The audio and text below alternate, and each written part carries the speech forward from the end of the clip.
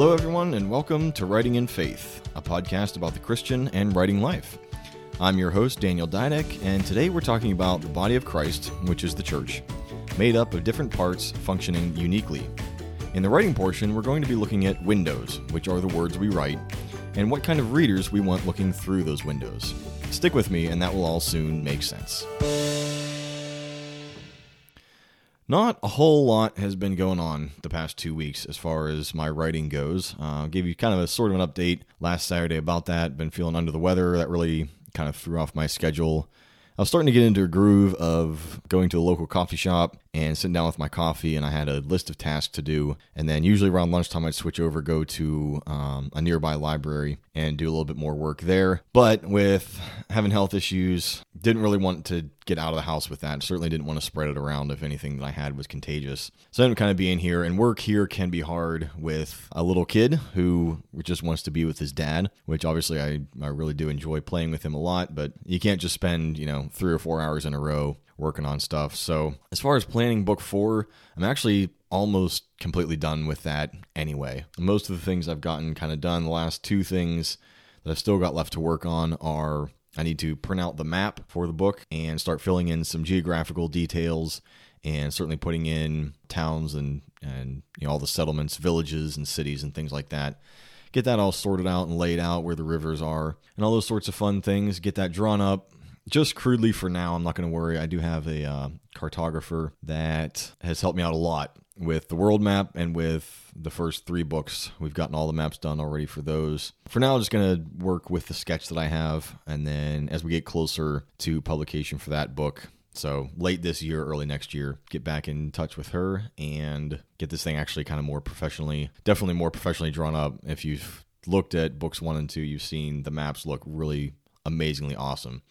And I'm, really, really blessed to have found Soraya to do the maps for me. She's really good at it. And beyond that is finishing the lost art of reading nature's signs. So the last couple reading sessions I've done in that, nothing really major has kind of jumped out at me as a piece of information that I want to include in the book. Still good information, but nothing that, as I mentioned before when I talked about the book, it's it needs to serve the plot as well as just be a functional piece of knowledge. So nothing's really stuck out to me or really jumped out off the page saying this needs to go in the book. So, but still moving forward with those things. Beyond that, it's about time to start revisions for book 3. I'm actually a little bit behind on that work. So maybe now I'm kind of back healthy again, and I was able to go out this morning and go to the coffee shop and do some work there. So hopefully get back on schedule here. But so really kind of part of this update is that idea of at least for me, the writing life has been a lot of getting into a schedule, getting things to work out for a little bit, and then something happens to change it. Not really good or bad. That's the way things go. It was, working one job and then figuring out when I had time to write and had energy to write based on that. And then I moved to a new city and took on a lot more responsibilities. So it kind of took a little bit of adjustment period to start writing again after that. It almost kind of fell off completely for a while there, especially, get married, have a kid. As I mentioned, he takes up a lot of time. So usually by the end of the day when he's into bed, the times he finally started going to bed at a decent time, I was I was done. I had worked all day. I'd come home, my wife would have dinner, we'd have dinner together, and then I'd kind of take him off of her hands for a little bit because she had been with him all day and raising him. So I'd, give her a little break in the evening there. And then usually by the time he finally went to bed, my brain was fried. So definitely writing slowed down there, and, I might be able to get in a little bit on the weekends when time kind of freed up. But did find, get back into a groove, and then, here we go. I was found a lot more free time a couple months ago and started getting into a schedule that was working, and then that had to change, and then got used to that schedule, and then it changed again. And that's just part of it. And honestly, it's why the one thing that has worked for me is to come up with a list of things to do, like what I have for the planning of book 4. Just so if I have 20 minutes, if I have an hour, I can pull that list up and say, what was I going to be working on next? And I can just dig into it right away. I don't have to sit and think about it and try to, reinvent the wheel almost every single day. You don't have to sit there and reprioritize and say, oh, well, I really want to do this, but this is kind of more, that's all done. So I can just sit down, open up that list and say, what's next on the list, and start knocking it out. So that's the thing that has been really helpful, especially with, like I said, a schedule that changes every couple weeks, it feels like. And not in a bad way necessarily, not in a good way necessarily either. It's just things change. Life changes, and you got to kind of roll with that. And if you have more time or less time to write, you figure out how to make it work. So that's been the last 2 weeks have brought that home, where I haven't had the time necessarily to get stuff done the way I used to. And so it was, figuring it back out again. And now, like I said, now I'll kind of be able to get a little bit on the same schedule. We're still going to change some things up a little bit that are non-health related issues, but things that just to make the family work and make all these things work, I'm going to have to change schedule. And that's what happens. And it's okay. But still moving forward for sure on book 3 and book 4. Getting excited for that stuff. So let's move on from this and let's talk about today's topics. This is the 4th and semi-final episode in this series on our individuality as Christians and as writers. Next week will be the last episode in this particular vein, then we'll kind of move on to different things. But for today's episode, I want us to look even deeper at our functions in the body of Christ. And in the writing portion, we'll be moving beyond genre and even beyond story and beyond scene to talk about the words we use. And we'll finish next week with an even more micro look. But for now, let's go to our scripture. We're going to be in 1 Corinthians chapter 12 again, this time reading between last week's passages. So chapter 12, verses 12 through 27. Just like last week, I'm going to jump around a little bit and make some comments as we go. So let's dive on in here. Paul, if you remember, he's still writing to the Corinthians by the inspiration of the Holy Spirit and says this: "Just as a body, though one, has many parts, but all its many parts form one body, so it is with Christ. For we were all baptized by, or with, one Spirit so as to form one body, whether Jews or Gentiles, slave or free, and we were all given the one Spirit to drink. Even so, the body is not made up of one part, but of many." So if you remember last week, when we were given this one Spirit to drink, that came with some gifts for each of us to use. And as we mentioned last week, or 2 weeks ago now, I guess, each of those gifts will look differently depending on the gift and on the person too. It's not just that you do a different thing, but your personality, your connections, your way of kind of doing things, that's going to change even within the same gift, how that comes out. So, 2 different people aren't going to, say, perform a healing in the same way. Even Jesus himself didn't perform healings the exact way every single time. But regardless of where we came from or what gift of the Spirit we've been given, we are still one body. And this diversity is incredibly important. As Paul goes on to write in verse 17 through 20, "If the whole body were an eye, where would the sense of hearing be? If the whole body were an ear, where would the sense of smell be? But in fact, God has placed the parts in the body, every one of them, just as he wanted them to be. If they were all one part, where would the body be? As it is, there are many parts, but one body." And this can sometimes be a difficult thing to wrestle with. Sure, on a high level, we understand that some people are good with kids, some people are better organizers, some people are prayer warriors. We don't tend to struggle with that. But remember, last time we talked, how we can begin to fall into the trap of being enamored with or valuing some gifts above others. In verse 22, Paul calls that attitude out by saying, on the contrary, those parts of the body that seem to be weaker are indispensable. And I think we all know that.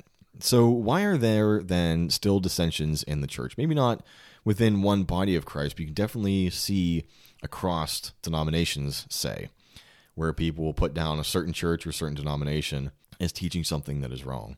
Why are some people applauded, while others who still desire to do the will of God are reprimanded? Certainly, and in most cases, the desire to do God's will falls short of actually doing his will, and that's not what we're talking about here. Those cases will need to be addressed in care and love for the one falling short, as we've touched on previously.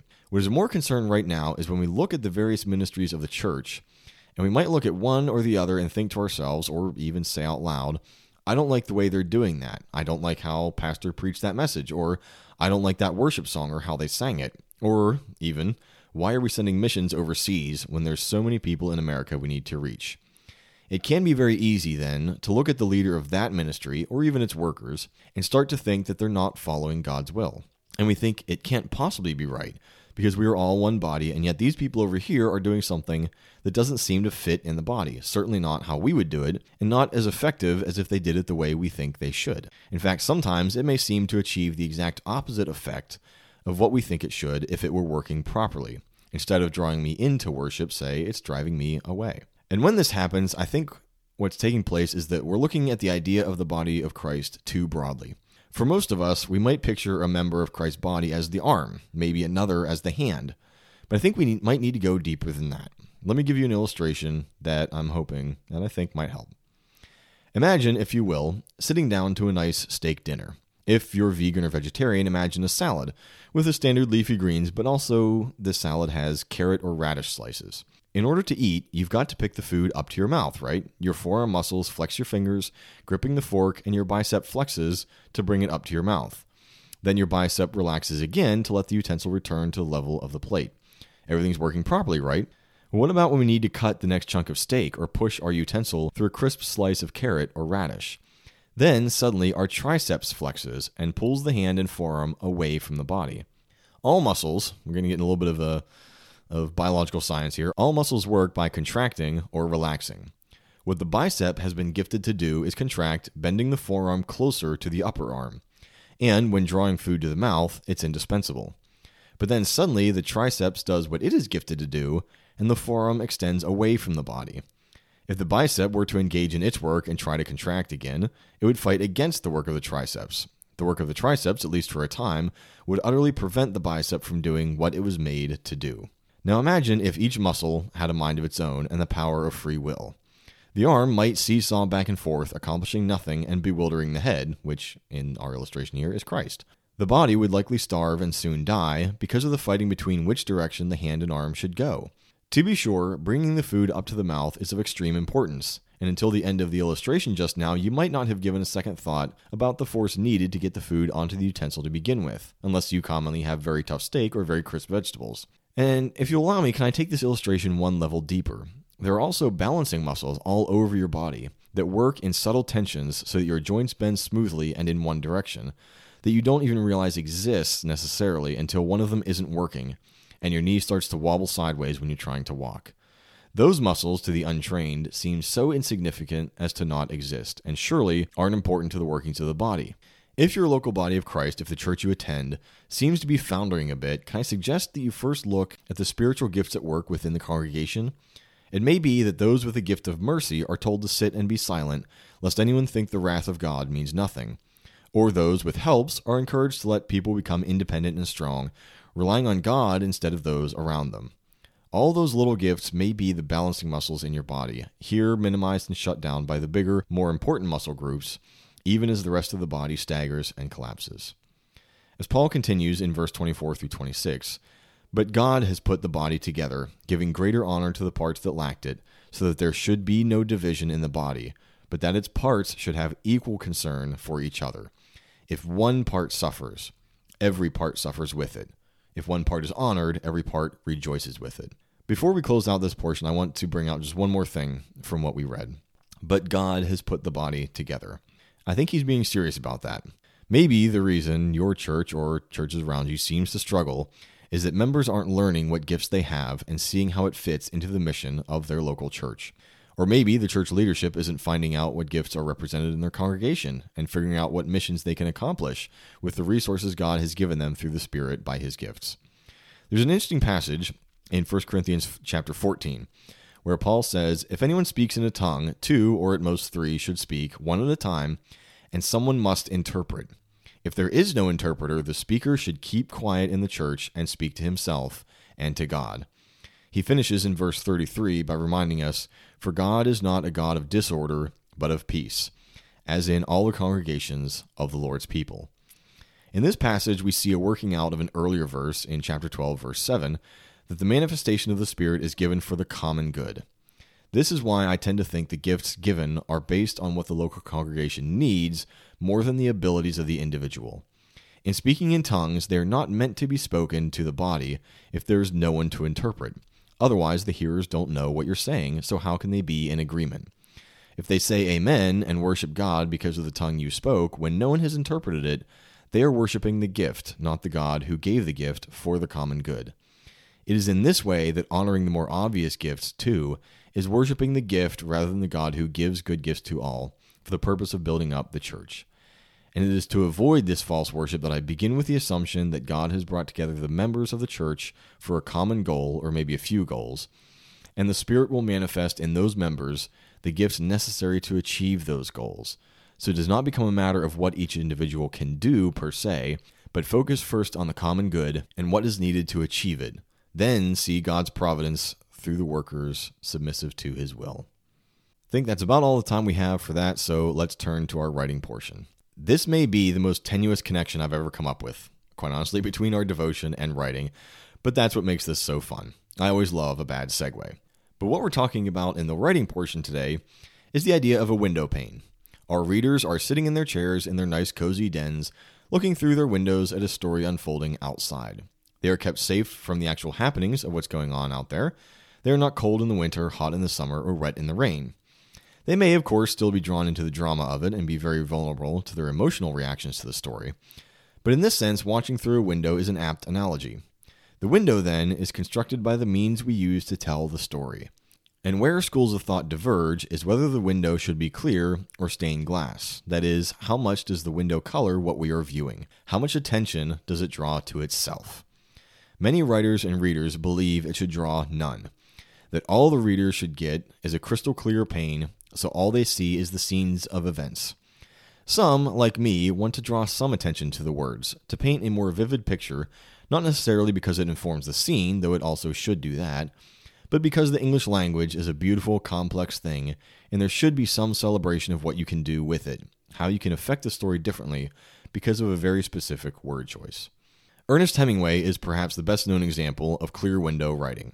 Descriptions are scarce and sparse, and he is perhaps the pinnacle of the writing instruction given by Strunk and White to use no unnecessary words.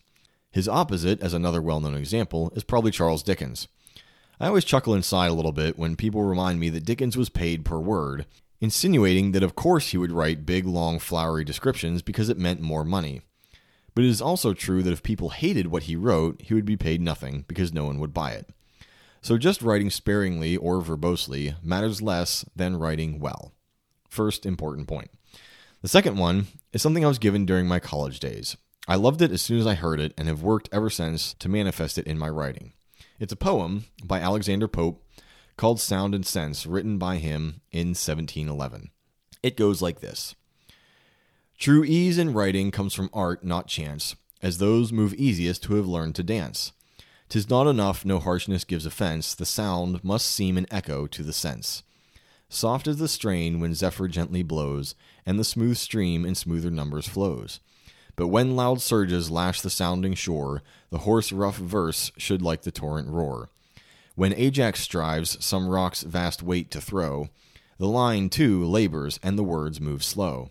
Not so when swift Camilla scours the plain, flies over the unbending corn, and skims along the main.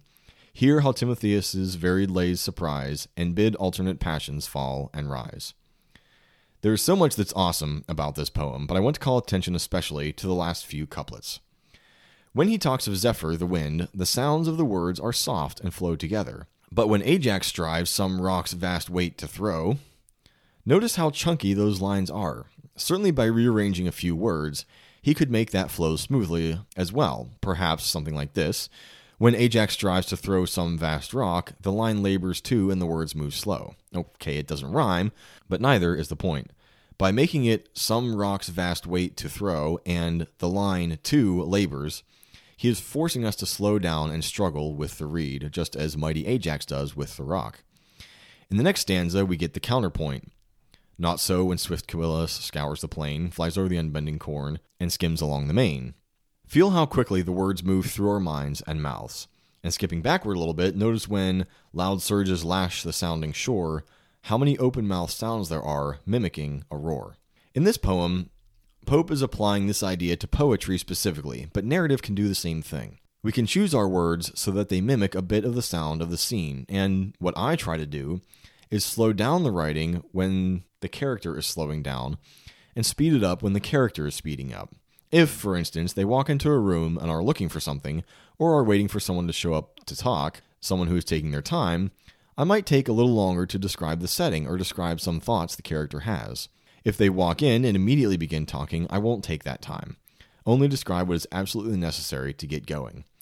I have been accused, and quite fairly, of giving too much stage direction, saying specifically that a character moved one way or another, or paused to take a breath. But I do this not willy-nilly, but because I'm trying to give a sense of the pacing of the scene, because people do pause sometimes before saying the next thing. My critics would probably say I should leave that up to the reader, and they may be right.